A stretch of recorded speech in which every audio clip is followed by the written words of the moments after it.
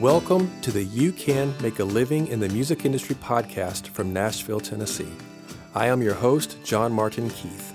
Celebrities, working class musicians, and people who work behind the scenes in all areas of the music industry will share their stories, encourage you, and give practical advice of ways you can make a living doing what you love in the music industry. This episode is brought to you by Edenbrook Productions. Edenbrook Productions is the company I founded to help musicians grow in their craft. Are you a songwriter, but maybe you've been told your songs aren't quite there yet? Or are your songs ready, but you don't feel stage ready? Or maybe music is your passion, but you feel imprisoned by your day job and you don't know what to do next to make your dream a reality? Well, Edenbrook Productions is here to help. We offer consulting services via phone call, Skype, and FaceTime. And for the You Can Make a Living in the Music Industry podcast listeners, we're offering an introductory 1-hour consultation special. Click on the link in the show notes to contact me, and let's get you making a living in the music industry. Hey friends, welcome back to another episode of You Can Make a Living in the Music Industry. I'm so excited for you to meet my dear friend Keith Everette Smith. Keith is a multi-Grammy and Dove Award-winning producer, songwriter, multi-instrumentalist, and a member of Toby Mac's Diversity Band. He is a sought-after session player and arranger as well. Keith has worked with artists like Jack White, the Jonas Brothers, Dolly Parton, Chicago, the B-52s, and many others. He's also played on soundtracks and scores for movies including The Lone Ranger, The Jersey Boys, and Degrassi. And he's also produced music for the 2016 People's Choice Awards. Keith has served on staff at Saddleback Church in Lake Forest, California, as well as Fellowship Bible Church in Brentwood, Tennessee, where we first met and struck up our friendship. I hope you enjoy our conversation today. All right. Hello and welcome, Mr. Keith Everette Smith. I love the middle name Everette. Me too. You do? I'm named after my grandpa. I love it. I've always loved it. Actually, that's a lie. I didn't always love it. When I was real little, I didn't get it. And I've come to love and respect that I have my great-grandfather's middle name. That's awesome. Well, you and I share a special connection because my last name is Keith and your first name is Keith. So that's There's a lot of Keith fun in this room. There is a lot of Keith in this room. So you and I met about 6 years ago at Fellowship Bible Church, and every time I have an interview with somebody, it always seems to come back to we met at Fellowship Bible Church because so many people that I know in music that do it professionally go to church there. And I owe a lot of that to you because whenever my family started going there about 6 years ago, you were the music director at the church and were phenomenal at it. And we wanted to get in and serve on the worship team. And of course, we had to go audition and go through you to do that. And you were very kind to us and encouraging and gave us that opportunity to get in and serve in that capacity. And so, and just build up a friendship with you and over the years. And so that's always been awesome. I love that. And it makes my heart happy. We're grateful to have been serving with you in that capacity. But that's opened up so many doors. I've met so many people and just became friends with so many people that are in music and in the industry through that avenue.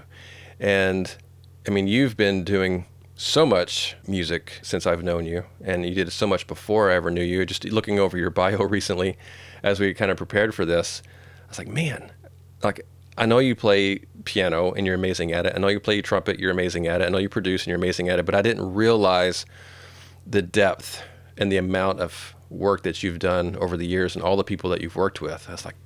I was really blown away by that, just not knowing. It's like, how did I not know all this? But yeah, there was a lot I didn't know. It's been a really cool thing. You know, I like to say it's kind of a gut check for myself. I think it's maybe important that everyone has a bit of a gut check, you know, for the good days and the bad days, both. But I like to say that 15-year-old me would look at my resume, like a sliver of it, and just be so enamored. Like he would have wanted to do the kind of things that I've gotten to do, you know. So that keeps me feeling grateful. Yeah. That's awesome. So let's talk about how you got into music to begin with as a kid. What were some of the things that drew you into music at all? Well, I think for a lot of us, we had musical parents. You know, my dad was a worship pastor who became a pastor when I was in high school.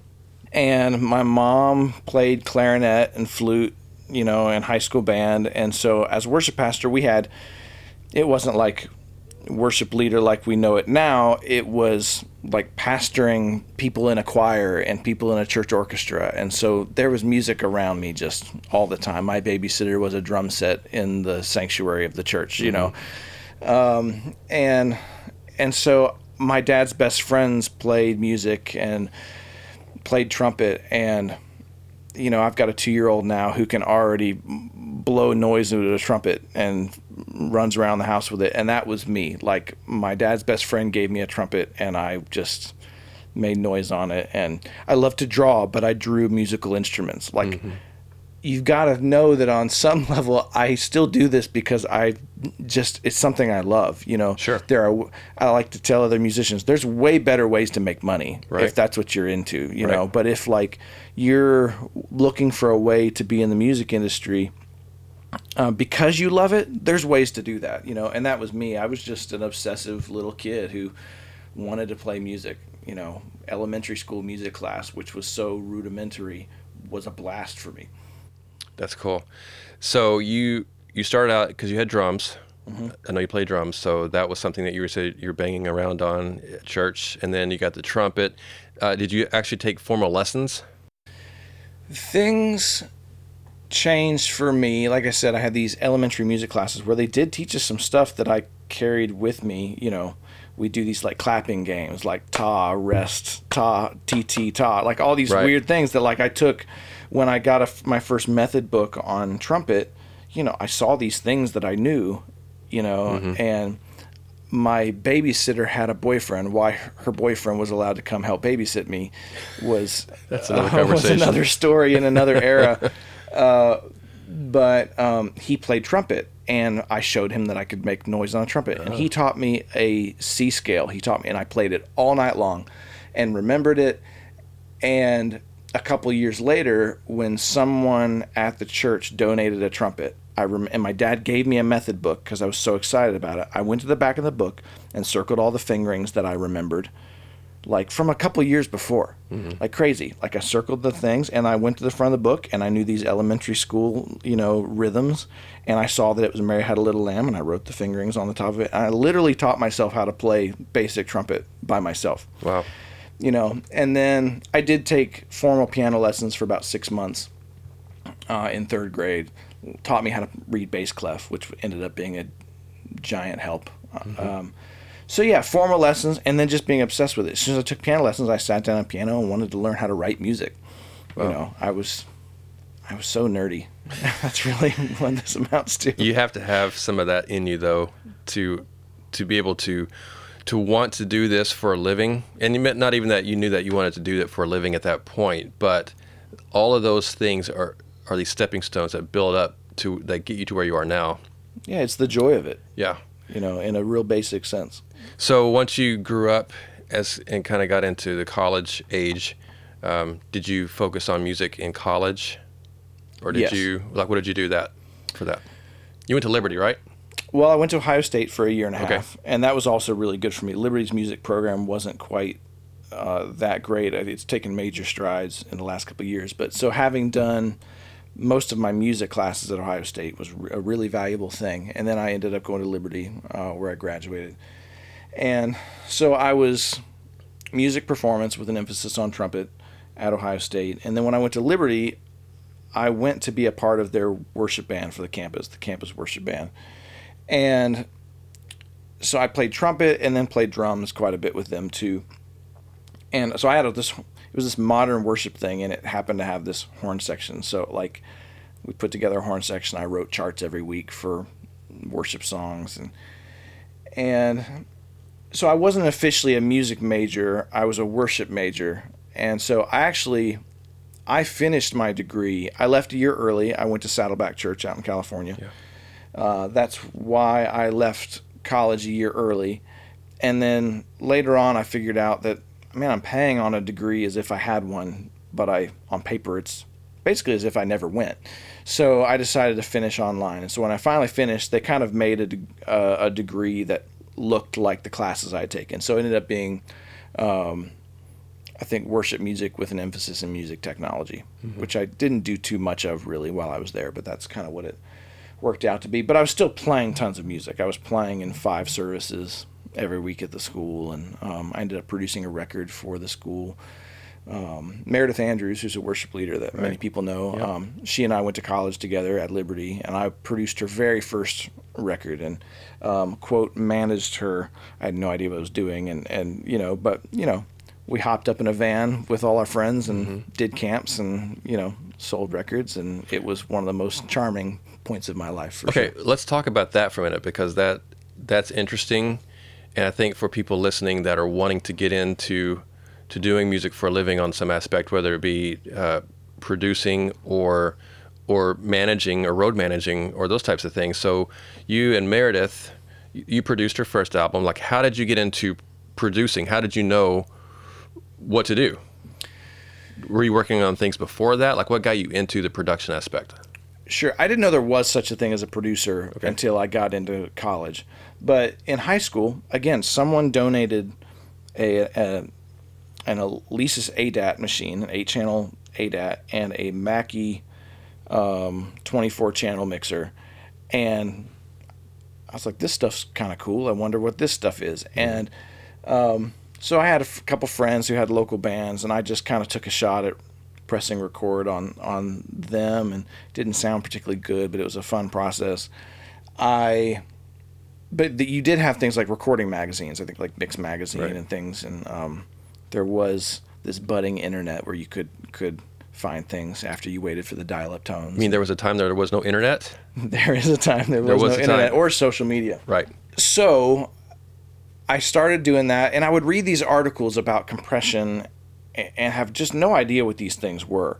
But what was interesting about it is I kept, there's a book called Tipping Point where like the information you collect kind of bubbles up, and all of a sudden things kind of tip over into this new level of knowledge and understanding where everything just seems random for a point. And that's what that season was. I had no idea what these articles were I was reading, but I was reading them nonetheless. And I got to Ohio State and I wrote this song, and I actually had a friend who was a radio producer, and I said, you should come produce this song. Songs have producers. And we got in, I called some friends that were in the School of Music with me and got to the studio, and it's pretty cool. And we got to working, and Terry, my friend, looks over at me and he says, I don't know really why I'm here, because you're producing this. Like right now you are doing what I thought I was coming to do. And to me, just producer was, I guess, the money guy. I don't even really know. It's such a different thing from film. What I thought he was probably an executive producer, as I've come to know it. Okay. And so he said, man, you're producing this record. I went, okay. So I started to research that. And when I got to Liberty, I'd written this other song, and Meredith liked it, and she recorded it. And she basically said, you should produce my album. And I did the whole 10 songs, I think, for $1,500 is what I was supposed to make on it. And I quickly realized that wasn't very much money, as a kid trying to, make enough money to buy ramen noodles and things. I still didn't have much at the end of that. And, but it was awesome. Sure. It was cutting my teeth, and it was worse than maybe it should be and way better than it should have been in different ways, but it was just me going for it. Yeah. You got to start somewhere. Yeah. Right? And then you're getting practice, and you're getting stuff under your belt, and it's giving you opportunities that you don't even realize where it's going to lead down the road for you. And I think maybe something I'm just realizing in this moment is the enthusiasm I had for music always has led what I've done. Sure. When I get bored, I find a new way to tweak what I do into getting excited about it again. Or maybe something comes that I didn't expect, working on a film that takes the knowledge that I have and puts it in a different context, and I get to be enthusiastic and excited about it in a different way. But enthusiasm has probably what's kept me here this long. Sure. Well, continuing on with Meredith. You said you guys jumped in a van and went and sort of did some touring, played some shows, and you were sort of managing her and didn't know what you were doing. So how did you figure that out along the way of what you're doing, and how to figure out what managing is? Well, I never really figured out the management part. Yeah. That to me was making cold calls, and if I had this relationship, I tried to figure out how that relationship might open up the door to another one, and so most of it was, shows and opportunities, and trying to find a way to play in front of people, and so most of it was that. I really realized later on that I didn't have as much interest in management. I've always had an interest in artist development. It's way more fun to me at times to try to make something great from the ground up than it is to take something that, especially in the music industry where there's so much more than music making that has to be considered, Right. a person's career and what kind of market they're after and all these things, where it's a lot more fun sometimes to take someone who has a raw talent or is truly exceptional at what they do and just make something great without any confines. And people will sign something that's great. Once it gets signed, it may get kind of boxed into this other thing that it has to be to kind of exist within a commercial music context. But leading up to that, you can just make great music, and people will come alongside that. Sure. That's cool. So what brought you to Nashville? I came to Nashville. Like I said, I moved to California, and I was on staff at Saddleback Church. I ended up at Saddleback because I made a enthusiastic call to the worship pastor who I met at Liberty. The Purpose Driven conference with Rick Warren came to Liberty, and I met the team at Saddleback. Yeah. So I produced Meredith's record. I produced a record for the school, a couple other things that I had done. And I called Rick Muchow, and I just said, hey, I've been producing a lot of records. I'm thinking about moving to Nashville or New York or LA. Never even been to California. I don't know if this is a good idea, but I just wanted to get some advice. And long story short, over many months, it turned into, well, why don't you come work here? And I ended up the instrumental music director on a leadership team in their creative department. And so while I was there, I kept producing. And one of the things I developed was a band called Anthem Lights, which has a huge YouTube presence. That's kind of how they've made their way. And so it started with a record for one guy, Chad, and Alan, who does a lot of film and stuff now. Alan and I were best friends in college. And so he and I wrote the record, I produced the record, and we're making it for Chad. And it turned into, like, Chad had always wanted to be in a boy band. He and Alan went to high school together. And so one day, I think I just had this idea, why don't we just make this a boy band? Like, this is a really special record we're making. And so I went to Liberty and auditioned several guys, and it was just special. You could kind of tell that it was a very uniquely special thing. Again, if you're just chasing trends, boy bands were not a thing yet. You didn't have One Direction yet. And it'd been a long time. Boy bands were already something worth making fun of, but they're always cyclical. They tend to come back. And so that was my theory, was that boy bands were coming back.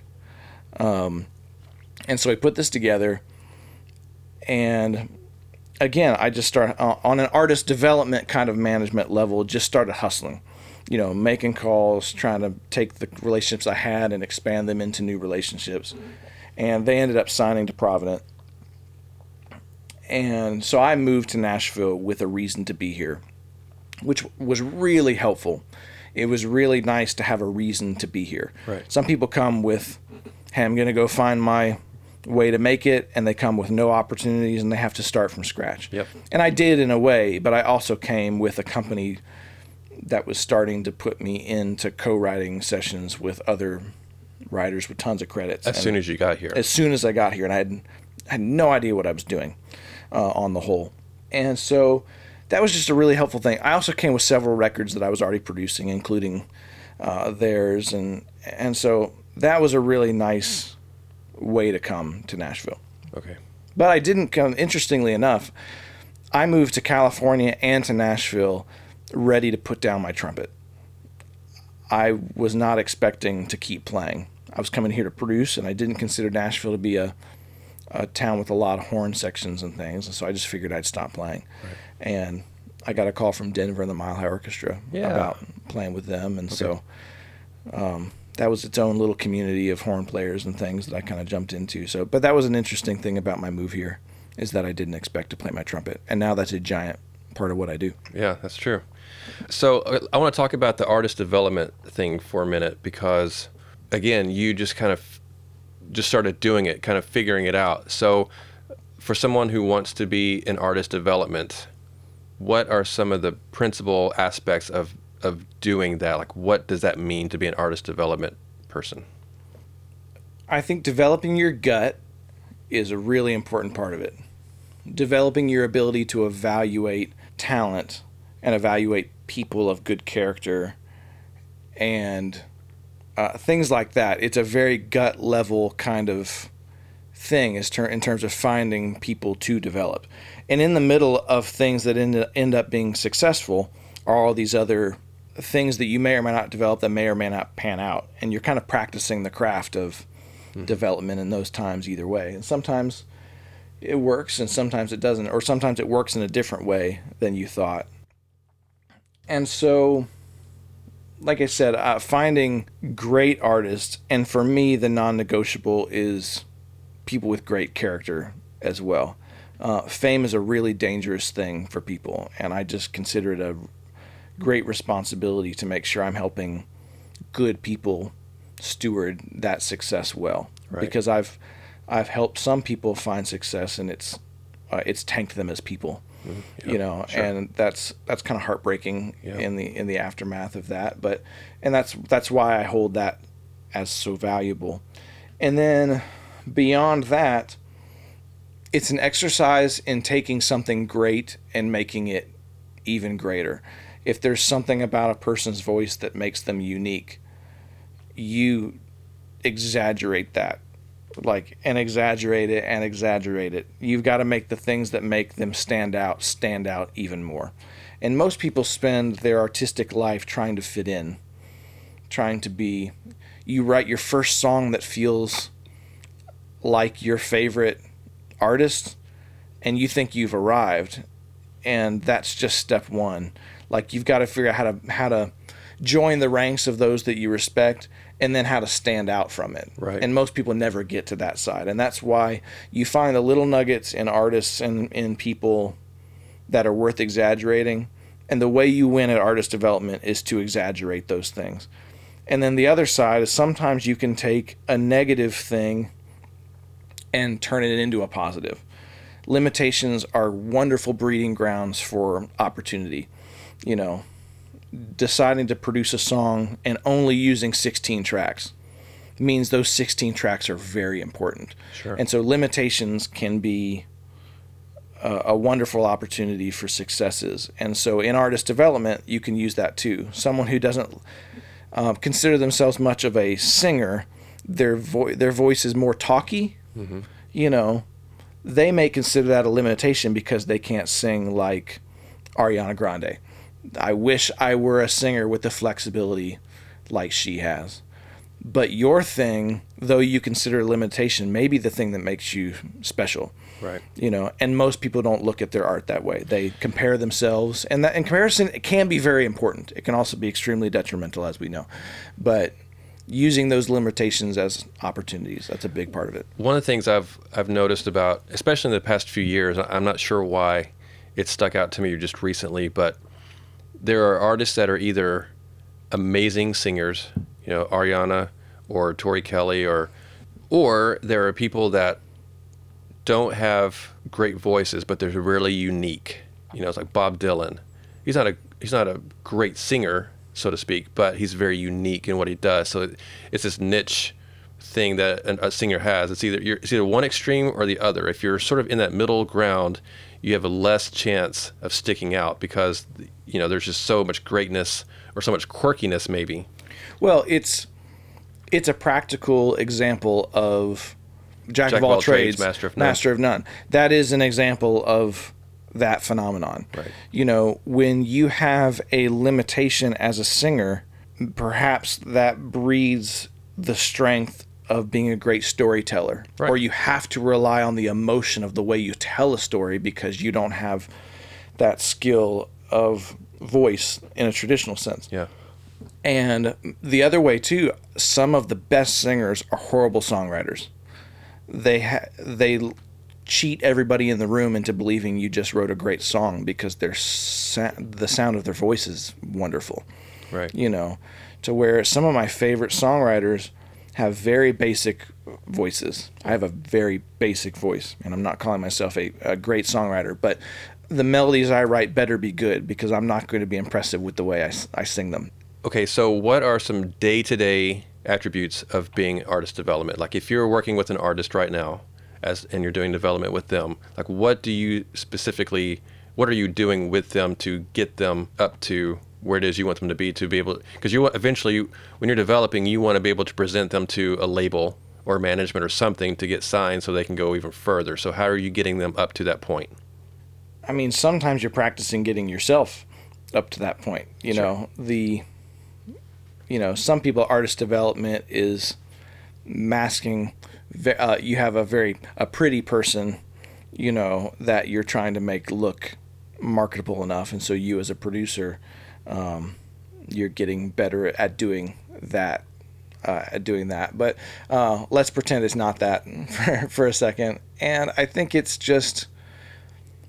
so much. It's the music, making the music great, and then there are people who develop things from a whole career basis.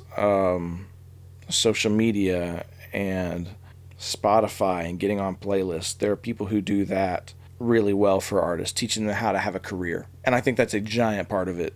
And so helping an artist figure out who they are, like I said, the important parts of their voice, the things that make them unique. But then who are you as a person?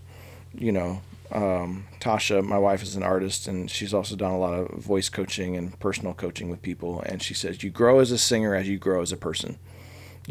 Grow as a person, grow as a singer. And I think that's a big, who are you, artist sitting in front of me? What do you care about? Does what you care about and who you are match who you are musically? That personal integration, I think, is a giant part of it. Are you believable? It's why people trust the music they listen to and the stories that the people carry, is because they're trustworthy. And if they're not, you have basically nothing. There's so much about artist development and producing clients and producing artists that is simply psychology. I'm looking for inconsistencies in the message all day long. How are you going to say you're a Christian artist and you want to make faith-based music, and yet that line feels pretty shallow? Mm-hmm. I'm looking for red flags that way. Like, is it believable? Is it trustworthy? Especially if the label or the consumer, if there's no label, however you want to treat this thing, is Walmart. They're this big mecca. Let's pretend they're still a big mecca. And the artist is the product. And you need to talk Walmart into picking up your product and selling it in their stores. This is no different than that. Mm-hmm. There's not some artistic bone of the label's body a lot of times. It's, can I sell it? Do people want it? And can I make money off of it? And you can't be delusional enough to think that there's not those economics going on that side of the Walmart conversation. Mm-hmm. So you have to be aware of that, and you have to be careful with your own artistic integrity and the things that you care about. If the things that you care about and the things that they care about have this concentric area in the middle where things meet, then it's potentially a really good relationship.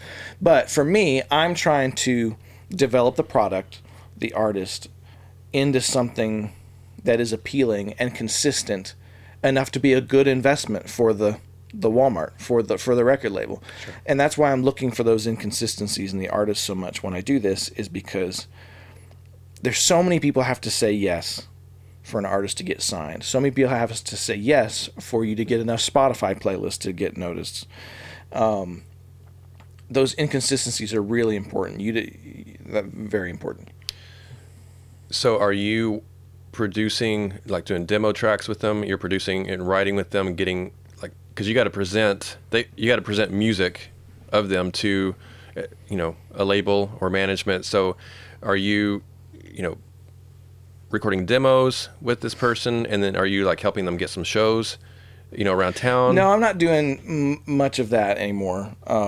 Shows and things like that. That's kind of an area I'm not as passionate about. If you want to talk about my enthusiasm driving things, that's just something I'm not all too excited about. Just as an artist development person in general, not necessarily you, but someone who does that for a living and they're working with an artist, would you say, are they helping to get them some shows around town? Does that make sense? Yeah, totally. I think if you are passionate about the music industry in the area of management or about production, I think all of that is artist development in some respect or another. Right.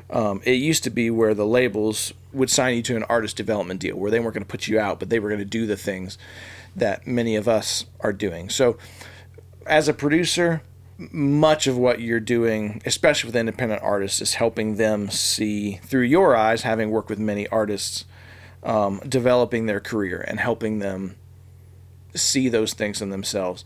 If you are a manager, that might be introducing them to a producer who's got some success, and maybe you guys partner together to do it, because there's not a lot of money in it up front. Okay. There might not be a lot of money in it ever, but there's definitely not a lot of money in it up front, especially to the producer or manager who might take a cut of the artist's career in exchange for developing them instead of having them pay you to do it. So both of these scenarios might include producing a record, introducing them to a photographer, a bio writer, a social media content creator, doing some videos, like whatever it's going to take to present the artist the way that they need presented.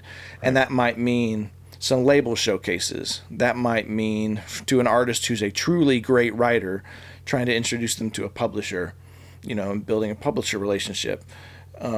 Sometimes that means helping the artist build their career enough to prove to the labels that this is worth doing. It's an idea called social proofing, that other people have already proven that they like this. And so you can trust that if you decide to sign this, that it is worth doing because the masses already like it. That's why people will buy likes and social media followers and things like that and try to lie about their social proofing, which is not a worthwhile venture, I might add. Yeah. So it's all those kind of things. It's whatever it's going to take to make this an appealing thing. Everyone's selling something, but the artist is certainly selling something. And that thing might be noble. It might be a wonderful thing worth buying, worth presenting to the world, with Christian music or worship music. And then there's a lot of artists that are selling a much more narcissistic, self-serving thing. And there's other narcissistic, self-serving people that would love to make that the anthem for their life. I'm not really into doing that. Okay. That's good information.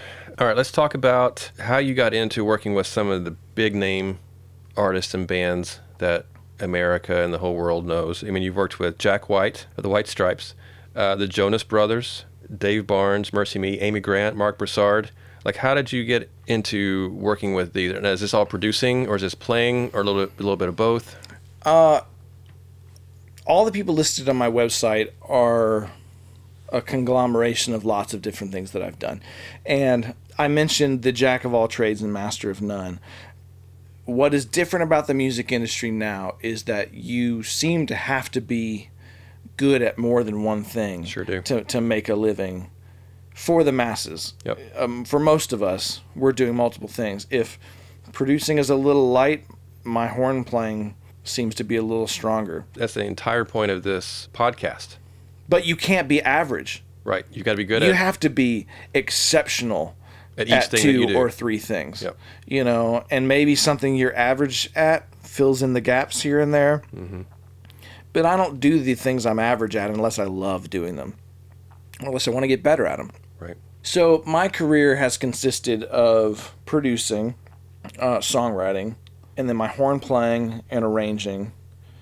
And that's a pretty unique thing to talk about. And then there's this other one, like vocal editing for bigger producers and bigger artists. So all of those things show up here and there. Vocal editing is something that gets shoved off to interns sometimes, and that baffles me because it's like the most important Sure, The vocal's yeah. the most important thing on there, and you're going to hand it to someone who's going to do this in a less than musical way. And so, while it's not something I do very much anymore because it's not something I love, but I am quite good at. Yeah. Because I tackle it from a musical standpoint. And if I can hear an artifact, if I can hear that editing working, I did it wrong, and I go back and fix it, And so there's just a standard Pops there. and clicks and things like that, you mean? Yes, and even the way if you overtune something and overmove it, it gets this high-end sheen to it that sounds really odd. That it's not technically wrong, right? But it's not feels pleasing. Weird. It feels weird, and so most vocal tuners simply put things perfectly in tune, and that is also wrong. Right. Even in pop music, if there's no tension to release, you have nothing musical worth listening to, and so that's. If you're into vocal editing or if you're a producer and you need to be an editor, you have to be an editor at some point, and you better be good at it, and you need to understand that concept of tension and release. So most of the people you just mentioned, the people that get me in the room with the biggest clients is my horn playing and my horn arranging. And I used to want to be like my favorite producers. I just want to be like that. Like, again, something I saw as a limitation. Man, why am I not as good at so-and-so at doing a pop rock track? Oh, because I'm not them. I have something unique to bring to the conversation, and that's my horn playing in this odd classical background. But what I've done with my horn playing is I've taken what I know of music production and modern producers, and I present something that is not only played by the best players in the world with a fantastic arrangement, but I've done the research to find out how they recorded those horns in the 80s and 90s, and I present them with those techniques and with great mics in great rooms, which is so important for horns, and I present them in a way to the modern producer, this classic horn sound, in a way that they can use. So I took my production knowledge and I brought it over to the horn thing, and so that's helped. So some of those credits are live, but a lot of them are me arranging horns on records like Jonas Brothers. When I did that was me playing and arranging horns for them. Russell Dickerson was that. So how did you just real quick, how did you... Jack White was me getting hired by him to play on some film and movie stuff with him, and also I've been a part of several projects he's produced. Okay, so how did you get in? How did he get to know who you are and want to bring you in to work on some projects? I ask that because somebody that wants to get into, whether it be working in a studio or being a session player or producer or whatever, it's like, okay, how do I get in touch with Jack White? Like, why would he come to me to use me in this capacity? So how did he find you and want to use you? Your consistency is just so important. Showing up every day, being easy to work with, doing a great job, meeting this engineer, this producer on this tiny thing that you did, who came up under this slightly more successful producer, who, and then maybe they got called to be the editor on some other slightly bigger project and overheard a conversation that they know a horn player and did a great job. I mean, I've heard it said that it takes a good 3 to 5 years to make a decent living in the music industry anywhere. I heard this when I was in LA. Oh yeah. And I've seen it true here. And now next month it'll be 10 years here, and to know that I'm known for certain things and on the list to be called by this reputable producer or this artist for a live thing, or it just takes time, and it's very rarely is it ever just a random call. Sure. Sometimes it is, but not very often. It's eventually you've built relationships with people over the years that are doing different things in the industry, and I talk about this all the time. I feel like every interview I have with somebody, we have this conversation that it all comes down to relationships. And absolutely, and you really being a wonderful person. We talked about a minute ago how an average singer might have become a better songwriter or storyteller because they have this deficiency. Some people who have spent all their time on their musicianship suck at relationships. Right. And there are way too many good people to call someone you don't like. Yeah. Yeah, you know. if you're not easy to get along with, it doesn't matter how talented you are.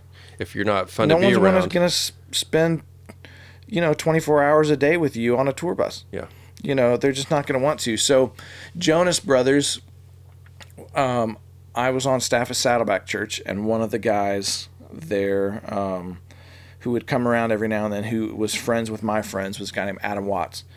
And Adam has produced all kinds of stuff for Disney. He developed Jeremy Camp, High School Musical, Jesse McCartney, all kinds of stuff. I just met so many people at a church that big that were wonderful and doing amazing things. And he kind of became a bit of a mentor. I really looked up to what he did. And his production partner was Andy Dodd. And I was still in California, but Andy had moved here, and they had produced stuff for the Jonas Brothers when they were still kind of had their TV show and things. And right at the end, right before they broke up, he called me and said, "Hey, I'm producing this Jonas Brothers track. Do you want to put some horns on this thing for me?" Mm.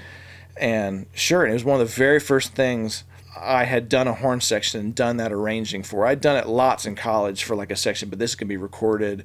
And I had a chance to really, I did a great job, but it wasn't exactly what I had in my head as what the perfect horn section sounded like. And I realized, oh, there's something to this. And it actually is part of what set me on a journey of trying to figure it out. Mm-hmm. Not just a great player. I'm not just going to show up. How do I turn this thing into gold for whoever I'm working with? Jack White was my relationships with Denver and the Mile High Orchestra. Crazy. My friend Justin played trombone, and Justin went to college with an engineer at Belmont, and they ran into each other basically on the street corner in Nashville. And, "Hey, how you doing? I haven't seen you in a while. Hey, I've been working for this thing. Hey, you play trombone, right? Yeah. Hey, I have something for you. Could you be at this place at this time? I can't tell you what it is. Can you be?" "Yeah, that's fine. Can you get a couple horn players?" So he grabbed a couple horn players and showed up, and it was Jack White. Like, that was just about literally how that went down. Okay. And then the trumpet player who had done a few of those sessions was on tour, and I got that call next and got called by Jack for the next year. Okay. That's awesome. It's crazy. It's a small world, right? Yeah. The music community is so small. Everybody knows everybody somehow. It's the 6 degrees of Kevin Bacon aspect for music. And my favorite story in the music industry that's happened to me was, and this is all in these rooms with just open mics, everybody playing all at once, rehearsing it for an hour before we finally get to where Jack's really happy and ready to press record to 2-inch tape. And we all go in the control room after we play this. And by the way, the horn players are just worn out. These guitar players have been, playing for hours and don't realize that by the time we go to record, we're just exhausted. Our faces just hurt so bad. We get in and we're playing it down, and Jack goes, "Whoa, what was that?" And hey, roll that back. Man, he solos up my track and says, "Dude, that's awesome." And it was like the best day of my life. Up to that point, to have someone I looked up to so much say something cool about my playing. And also when I talked about taking what I knew of production and bringing that into my horn playing, I also love guitar, and my brother's a great electric guitar player, and that's what Jack is.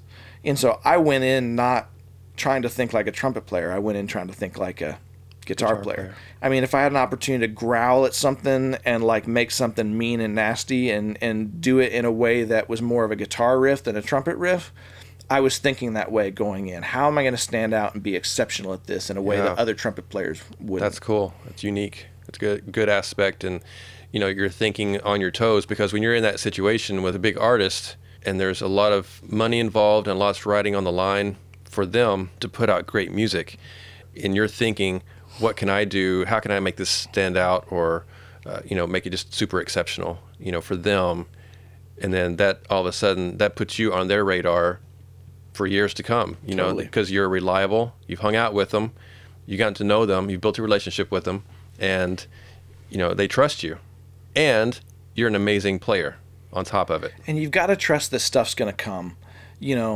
I know some wonderful people that when an opportunity comes in front of them, their eyes glaze over and they get real opportunistic, and they're trying to find the opportunity to find the next best thing, and they get real, people stiff arm that stuff. Like if you just look like you're trying to use people and, you know, trying to make the next connection, and my gosh, that drives me nuts. Mm-hmm. You know, when it seems like people are trying to use me to get to the next thing, you know, and I don't call those people back, you know, but a lot of people do it. Yeah. Yeah. You have to be very careful with that kind of thing in this business. Yeah, you got to be eager, you know, but you also got to let it come to you. And that's why I say you just got to show up and do a good job, right? And know that it will come. And again, with the relationship thing is wanting to serve someone else. Like how, you know, I want to know you. You know, you and I became friends. It's like it wasn't, you know, I didn't know any of these things about you, all the stuff you had done. And we just knew each other. Like we were serving in the capacity of playing on a worship team, but it was only that capacity, and we were serving each other and serving the church, and you know, and just built a friendship and a trust with each other, so that we can sit and have this conversation now. That's an interesting thing worth talking about. Maybe is you always are serving people, and maybe for a time serving people means going way far and above their expectations. Like it always does. Never has it not been that I'm not exceeding expectations. But long gone are the days of you hired me to do such and such, and I ended up doing this other thing that should be worth $500 to you, but instead I just did it to you for free. You know, that breaks down the whole music community when the new trumpet player comes in and will do a track for a big name producer, and that track should be worth $300, and they offer to do it for $50. You know, that's also not how you do it. You know, and it's a really hard balance to know how to do, but you just can't come in and undercut the whole thing. You know, but you can come in and do something. You're saying if you know something's worth $300, don't come in and offer it for $50. Is that what you're saying? Yeah. Yeah. Or offer it for free. Right. Number one, it's just, I've never gotten an opportunity when I was young by saying, hey, I'll come, I'd love to work with you sometime. I'll even come do it for free. I'll come do a free track. No one's ever hired me by saying that. Right. Never. Because I just showed that I was worth free. Right. Unfortunately. Yep. And, you know, I'll have mixers that also hungry. They want to do something. So I'll mix a song for you for $100. I don't need a $100 mix. I need an $800 mix. Mm-hmm.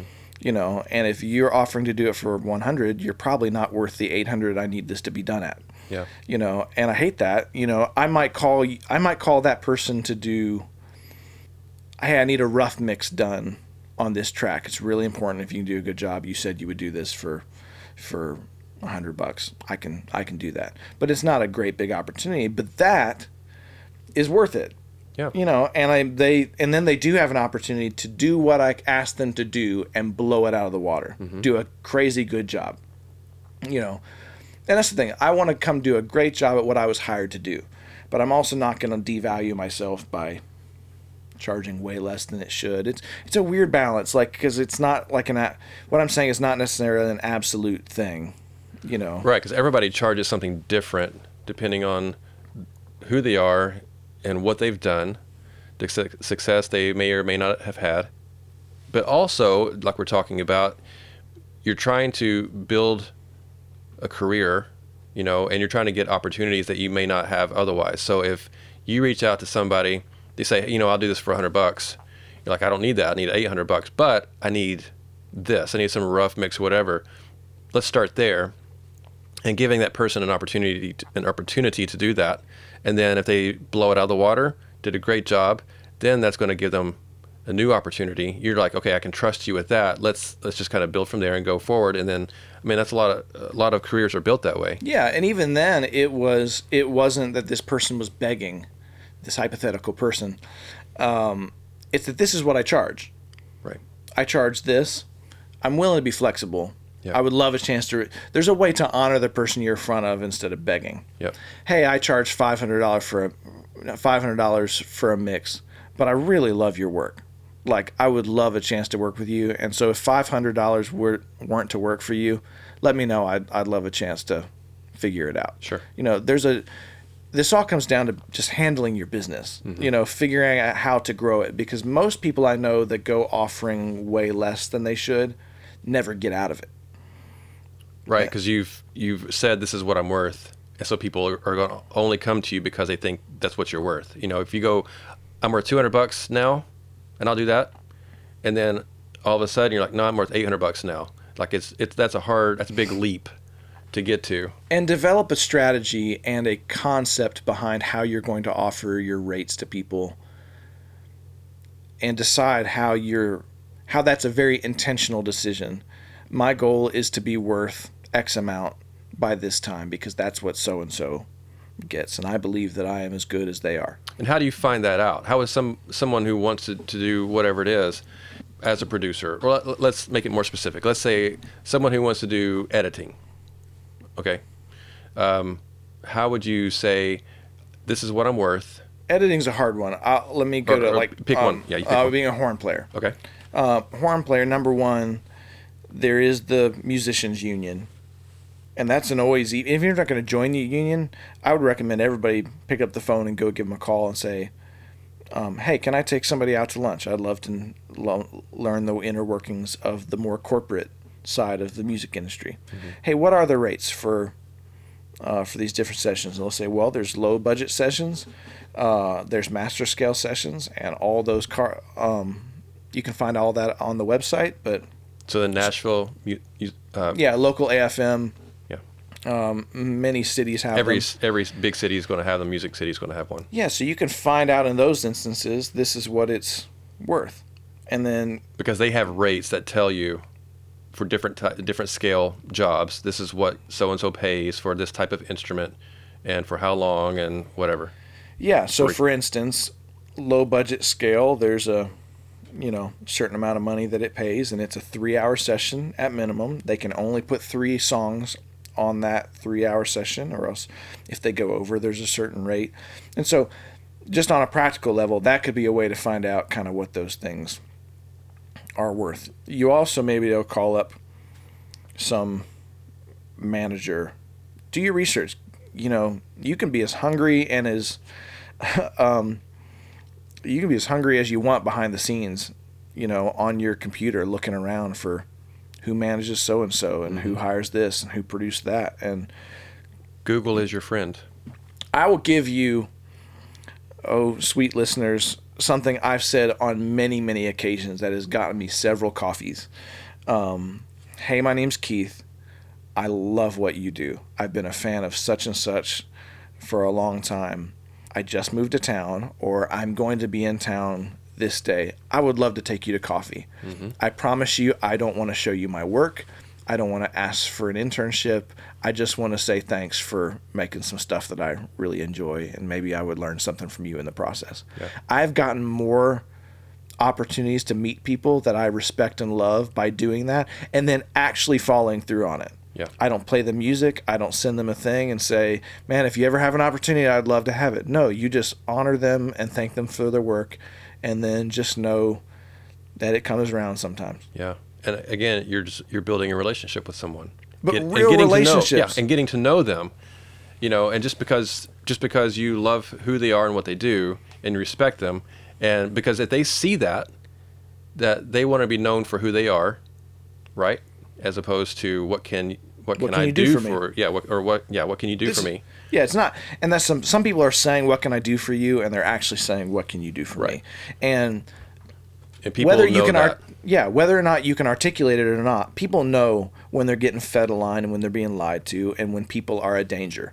We have that innate in us to sense danger. Mm-hmm. And many of you out there, many of me at times, have been a very threatening presence, accidentally, and so you just have to gut check yourself on that all the time and say, no, I really am going to serve today. I really am just going to honor you and really need nothing from it. Yeah. And it comes around. Matt Braunley is a producer in town, and I met Matt that way. I came to Nashville, and I loved Plum when I was in high school. I thought who I thought was a band at the time, man, that she made such great records.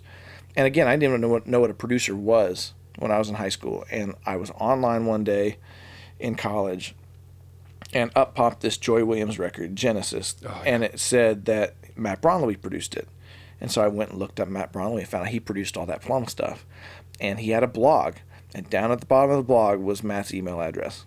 And so I sent him an email, and I literally said exactly what I just said to you. He said, sure. Yeah. And so I set up a 7-day trip to Nashville. The only person I had set up to come talk to was Matt. And he sat at a Waffle House with me for 3.5 hours and told me all kinds of gold nuggets that I've kept. He said, spend the money on a great vocal mic. You know, if you get the vocal right, you can make a whole lot of mistakes. And the artist will come back because you made them sound great. Mm-hmm. Things like that. It's been really fun. That's cool. Okay, I want to hit two things. And so you've worked in TV and film, and you've gotten to make music for that kind of stuff, because that's one of the things that I do as well, is writing music for TV, film projects.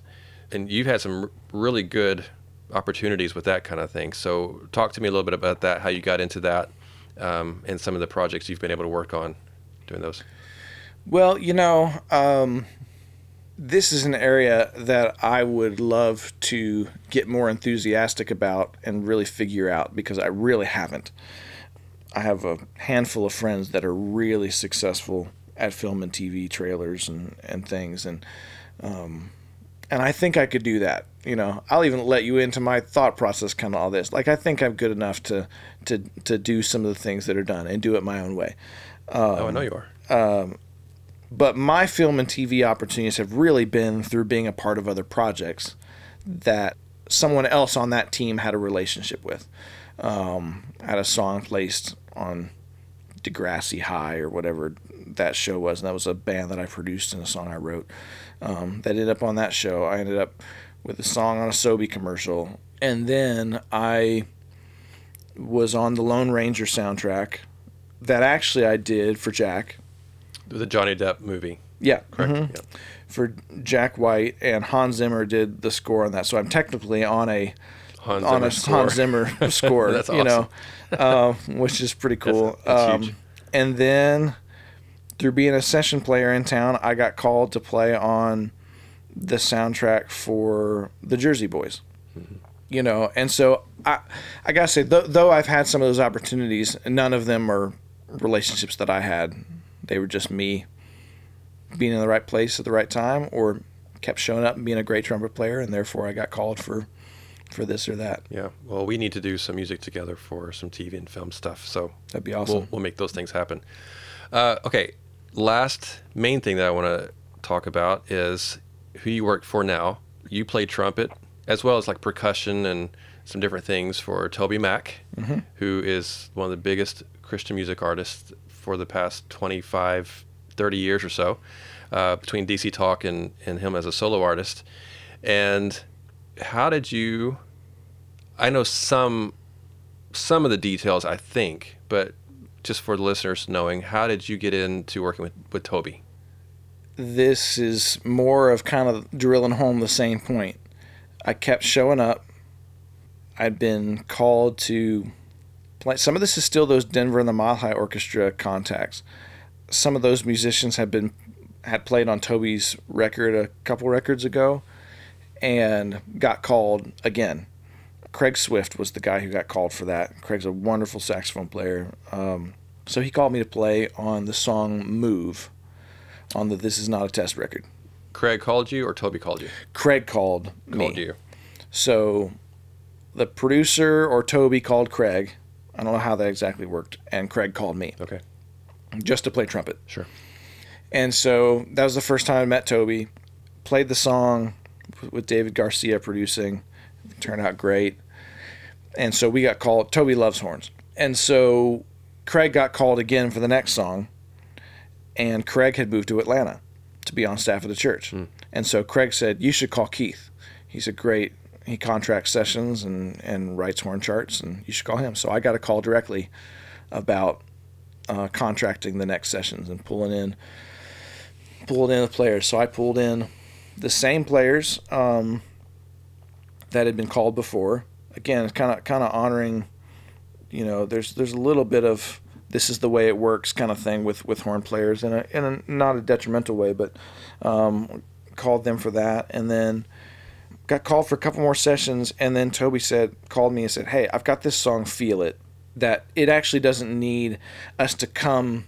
So what we had been doing, we had just been showing up, and maybe they had a horn idea that had been, they came up with a software instrument. They just wanted us to play it down in the room with no charts. But he said, hey, I think this song actually needs an arrangement. Someone needs to come up with these parts ahead of time because I have a vision for what it could be. He said, the last time I did an arrangement, I didn't like it. So you just got to know, like, last time I hired someone to do an arrangement ahead of time, I wasn't into it. So I, in my studio, wrote this arrangement to Feel It and mocked it up. I just played it with my trumpet in my studio and sent it to him. He's like, I love this. And so we showed up. It was a pretty difficult horn arrangement, so I called some of like the first call guys in town, like the guys who get called first for all the corporate work. And just, like Jeff Coffin, who plays with Dave Matthews Band, was the saxophone player cool. On that session and played all the sax solos at the end of Feel It. And just I did a really good job. I really came through. I was really proud of the work that I did. So Toby started saying, hey, we might need someone. Do you play any other instruments? And I said, yeah, I played drums and guitar and keys. And okay. I kind of thought he was just being kind, And a couple weeks later, I ran into him with his management at another studio I was working with. They were sitting there, and he says to Dan and Lori, he said, hey, this is Keith. This is the guy I was talking about, maybe coming out with us. And I went, I think he's actually kind of serious about this. And so turned out they did need somebody, and they hired me, and he hired me to play. I'm his utility guy, so trumpet I play 25% of, but guitar and keys and percussion and trumpet. He hired me without having heard me play any of that other stuff. Oh, wow. And I told him that's unheard of. Yeah, I told him a year ago, I said, you'd hired me without hearing me play any of these other instruments other than trumpet. He said, you said you were good at it. But you built trust. Yeah, and, I will say, like going back to auditioning musicians at Fellowship Bible Church, you can tell. Of course. You can tell when someone has an aptitude, when they're talking the language in a way that's not hyped up, but comes from a place of experience, or they have, you realize they've had this musical experience before, and they're not throwing you a line. You can actually kind of tell, And so though I auditioned most people at Fellowship, every now and then, and maybe it felt kind of exciting or Russian roulette, I would put somebody up on the team just to see how they do, or if it was like a second guitar spot, if they don't do a good job, it's not gonna kill the whole thing, Sure. Yeah. But yeah, so I've been with him for 4 years now, and it's been awesome, and a masterclass on music industry and on songwriting and picking singles and on treating people well. Oh my gosh, he's just the best dude. I was the first new musician in 12 years. Everyone else had been with him for 12 years or longer, and now mostly 20 years. There's a few people newer than I am in the band, but it's just a joy. It's a really good experience. And talk about showing up and proving that he's got a standard of excellence for what he does and just great instincts. Talk about that gut level, how you make decisions. Mm-hmm. I watch him gut level make decisions because it feels like the right thing, or he can imagine that if I feel this thing about this song, other people are going to feel it too. You can't make emotional decisions with your head, and you also can't imagine. You can try to imagine whether other people are going to feel about it, but the only way you can imagine it is if you feel it yourself. Sure. And I see him make those kinds of decisions over and over again, and it's really easy to work with a guy who's that good and that kind of the people that he leads. Yeah. One of the things about Toby that I respect is that he is not only extremely creative, but he's also got great business sense as well. And for years, since the beginning of DC Talk, And that was like 1987, 88, I think, when they first kind of launched that. He's always been a great business person. And I think the most successful people in the industry that are creative also have a business side as well. You have to understand both sides of it, especially if you're a creative person. If You you're have an to run artist, the business of your career. right? Because nobody else is going to do it for you as well as you're going to do it. Nobody's got the passion that you have for your own career, even if you are signed and you got management, all these types of things, which is all important. You have to run your business. You have to be an artist. Whatever you're going to do, you have to exist understanding the realities of what you're doing. And too many musicians operate under the ideals that they have. I wish it were this way, or if I do this, I can change it into this, and maybe you can, but you can't if you're not telling yourself the truth about the way that it actually is. And that understands that there's realities about working in the Christian music industry, and there's realities about the way Christian radio is the way that it is. You might not like it. You may say that it's not as creative as other musical genres, whatever people may say about it. But the truth is that people show up to listen to Christian radio when their life is falling apart. Yep. That's why those songs have the kind of messages they have. And that's why some songs can be successful that aren't maybe as musically creative or as some other, because it doesn't exist first on a creative level. It first exists on a ministry level, and that's just an example. And when the ministry part of Christian music is in place, when the message is strong and really does connect, you can be as creative or as musically excellent as you want, but the only non-negotiable is the message part. Right. But that's just an example of whatever the reality is in whatever musical genre you have. Stop getting cranky that your musical genre is the way that it is. Ask yourself why it is the way it is. Or I wish X or Y about being, why am I being asked always as a vocal editor to make things more in tune than I think they need to be? Well, if the musical genre you're tuning for is more of a pop genre, things are going to be more tightly tuned. If you're tuning, let's say, Chris Stapleton, there's more leeway in there because the whole, I just watch people complain because they have these ideals about the way they wish it were. And unfortunately, it is the way that it is. And the way that a guy like Toby is so successful is that he knows the realm of the business that he's working in, and he knows how to be successful that way. And he does it with a lot of ethics and a lot of integrity, Yeah. So just tell yourself the truth. Get the lay of the land about why whatever it is you're talking about is the way it is, and decide if you want to change it, then change it. But Tell yourself the truth about it. Cool. All right, last thing. What is some advice that you would give to somebody who's getting into music or actively working at trying to do this for a living? We've talked about a lot of things.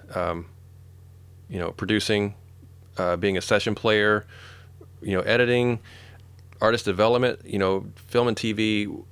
I know it's a broad range of topics we've been over today, but what are some practical advice that you would give to somebody who's wanting to get into any of these facets of the industry, so that they can have some steps to move forward, that they're sometimes we hit this glass ceiling or hitting a brick wall. It's I just can't get past this. I've got the talent, I'm doing everything, I feel like I'm doing everything right, but then there's just this barrier that I can't quite get past that. How do you get past certain barriers, so to speak? Sure. This is interesting. Most people are not brave enough to go ask someone they trust what they're doing wrong. That's a good point. Or how they come across. Hey, how do you experience me as a person? Ooh, that's a hard one to ask. Yeah. In a musical setting, do you see me as easy to work with? Am I showing up doing a good enough job? If you, trusted friend or mentor, if you were to want me to see one thing about my musicianship or the way that I interact with people that I could get stronger at, something that is necessary. Some things that aren't strong don't need to be strong. Sometimes it's worth putting the effort into your strengths. But sometimes people have a weakness that truly does need to get stronger in order for you to be successful. And so sometimes that takes outside help. And most people are not willing to ask for that outside help. They just put their head down and they chug along. And there's times for that too. But get advice and be willing to humbly receive good advice. The other thing I might say is not everyone's supposed to do this. Or not everyone's supposed to do this the way that they thought. There's a lot of people that are managers or publicists that thought they moved to Nashville to be an artist, or there's a lot of people who thought they wanted to be an artist that now they're a session singer, because, for whatever reason, like I was so just excited about music. And I think the reason I ended up with a lot of things that I do is I was willing to follow the paths that kind of opened up. And I think had things started to open up in a path that I wasn't excited or enthusiastic about, maybe that would have been a sign that it was time to go do something else, non-musical. But I didn't get that lack of affirmation. But I love music, and there is something special about it. But I'm not willing to go so far as to say that it's worth sacrificing taking care of my family. Oh, of course not. But some people do. Like some people, music is so important and so valuable that I have to, and it doesn't matter what I have to do in life or how many divorces that I have. I read David Foster's book, and the things that he bragged about as what he was willing to sacrifice in his life to make it for the sake of music broke my heart. It is a joy, and it brings joy, but so does a lot of other things. And so I'm really excited for the people that love it. If you don't love it, do something else. Sure. But if you do, just stay open to where the path kind of takes you and let your enthusiasm for it lead you. And some people need to drop out of music school and get a business degree so that they can do music. Right. There's not one answer to it, but it can be a really exciting thing to do, and there is room in the music industry for people who are willing to do it. But again, tell yourself the reality of the story. The music business is not as strong as it was for many people, and so what? I didn't exist in the time of CDs and records, and so that's not my reality. So I can hang around people that are a couple decades older than me and listen to them gripe and complain about that is not the way it was anymore, but so Right.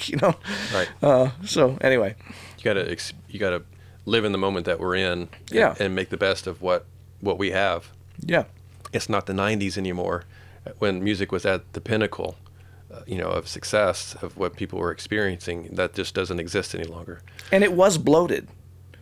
You could make a 14-song CD and have one or two great songs on it, and people were forced to buy 12 or 14 songs. You had to get the song you wanted to listen to, you had to buy a whole record. That's a bloated market by 90%. There was more music in the music industry than there maybe should have been because of the way we had to physically ingest music. But it wasn't always that way. It used to be one single with a B-side, and that's how we ingested it, and now we ingest it through digital things, and, things are working themselves out. Everything's cyclical, and there's economics to it, and it's growing. It certainly is growing. Sure. Well, man, I want to thank you for coming on and sharing all of this wonderful information and expertise, and I'm super grateful for you and for our friendship over the years and all the great things that you're getting to do, producing and playing with Toby and writing, and you're just always busy. And I love it. I love that you are successful in this industry, and you are what this podcast is about. You can make a living in the music industry, and it's for, it's geared mainly for people that are doing multiple streams of income or looking to do that, and you've done that, and I've done that. And the majority of us in the business have to do multiple things because you can't just do one thing anymore as a rule. So. And I've loved it. I really have. And to your listeners that are in that spot, enjoy it. There's something really charming and beautiful about the season of trying to figure it out and wondering if you're a person of faith, wondering if God's going to come through, and wondering what tomorrow's going to look like. I look back with a lot of fondness of that time in my life of two, when I was just getting started out. And two, like, hit me up on social media or whatever. Like, people were gracious to me, and I try to be really gracious to other people. So I'm happy to hear from your listeners. Yeah. How can people find you so they can find out what you're doing or more about your music, or get in touch with you if you want them to? Yeah. Instagram's pretty easy one. Producer Keith 1. Facebook can be. I don't have a lot of room to accept a ton of friends that I don't know. And sometimes it seems like messages get missed when you're not friends with somebody on Facebook. But my website, KeithEverettSmith.com, has my email, and you're welcome to email me, and I'm glad to help anybody I can. So what's one song on a Toby album that you're playing on that you would say, go check out this song that I've played on if people want to hear your work? Everything. The song Everything? Mm-hmm. Yep, it's one of the more recent singles, and it was a lot of fun to do, and I'm really proud of the way the horns sounded. And Serban mixed it, who mixes all kinds of big records. What album is that on? It's on the Elements record. Okay, awesome. Again, thank you so much. It's great hanging out with you, and I love you, buddy. Absolutely. Love you too. All right, buddy. See ya. Thank you guys for joining us again today. I really hope you enjoyed my conversation with Keith.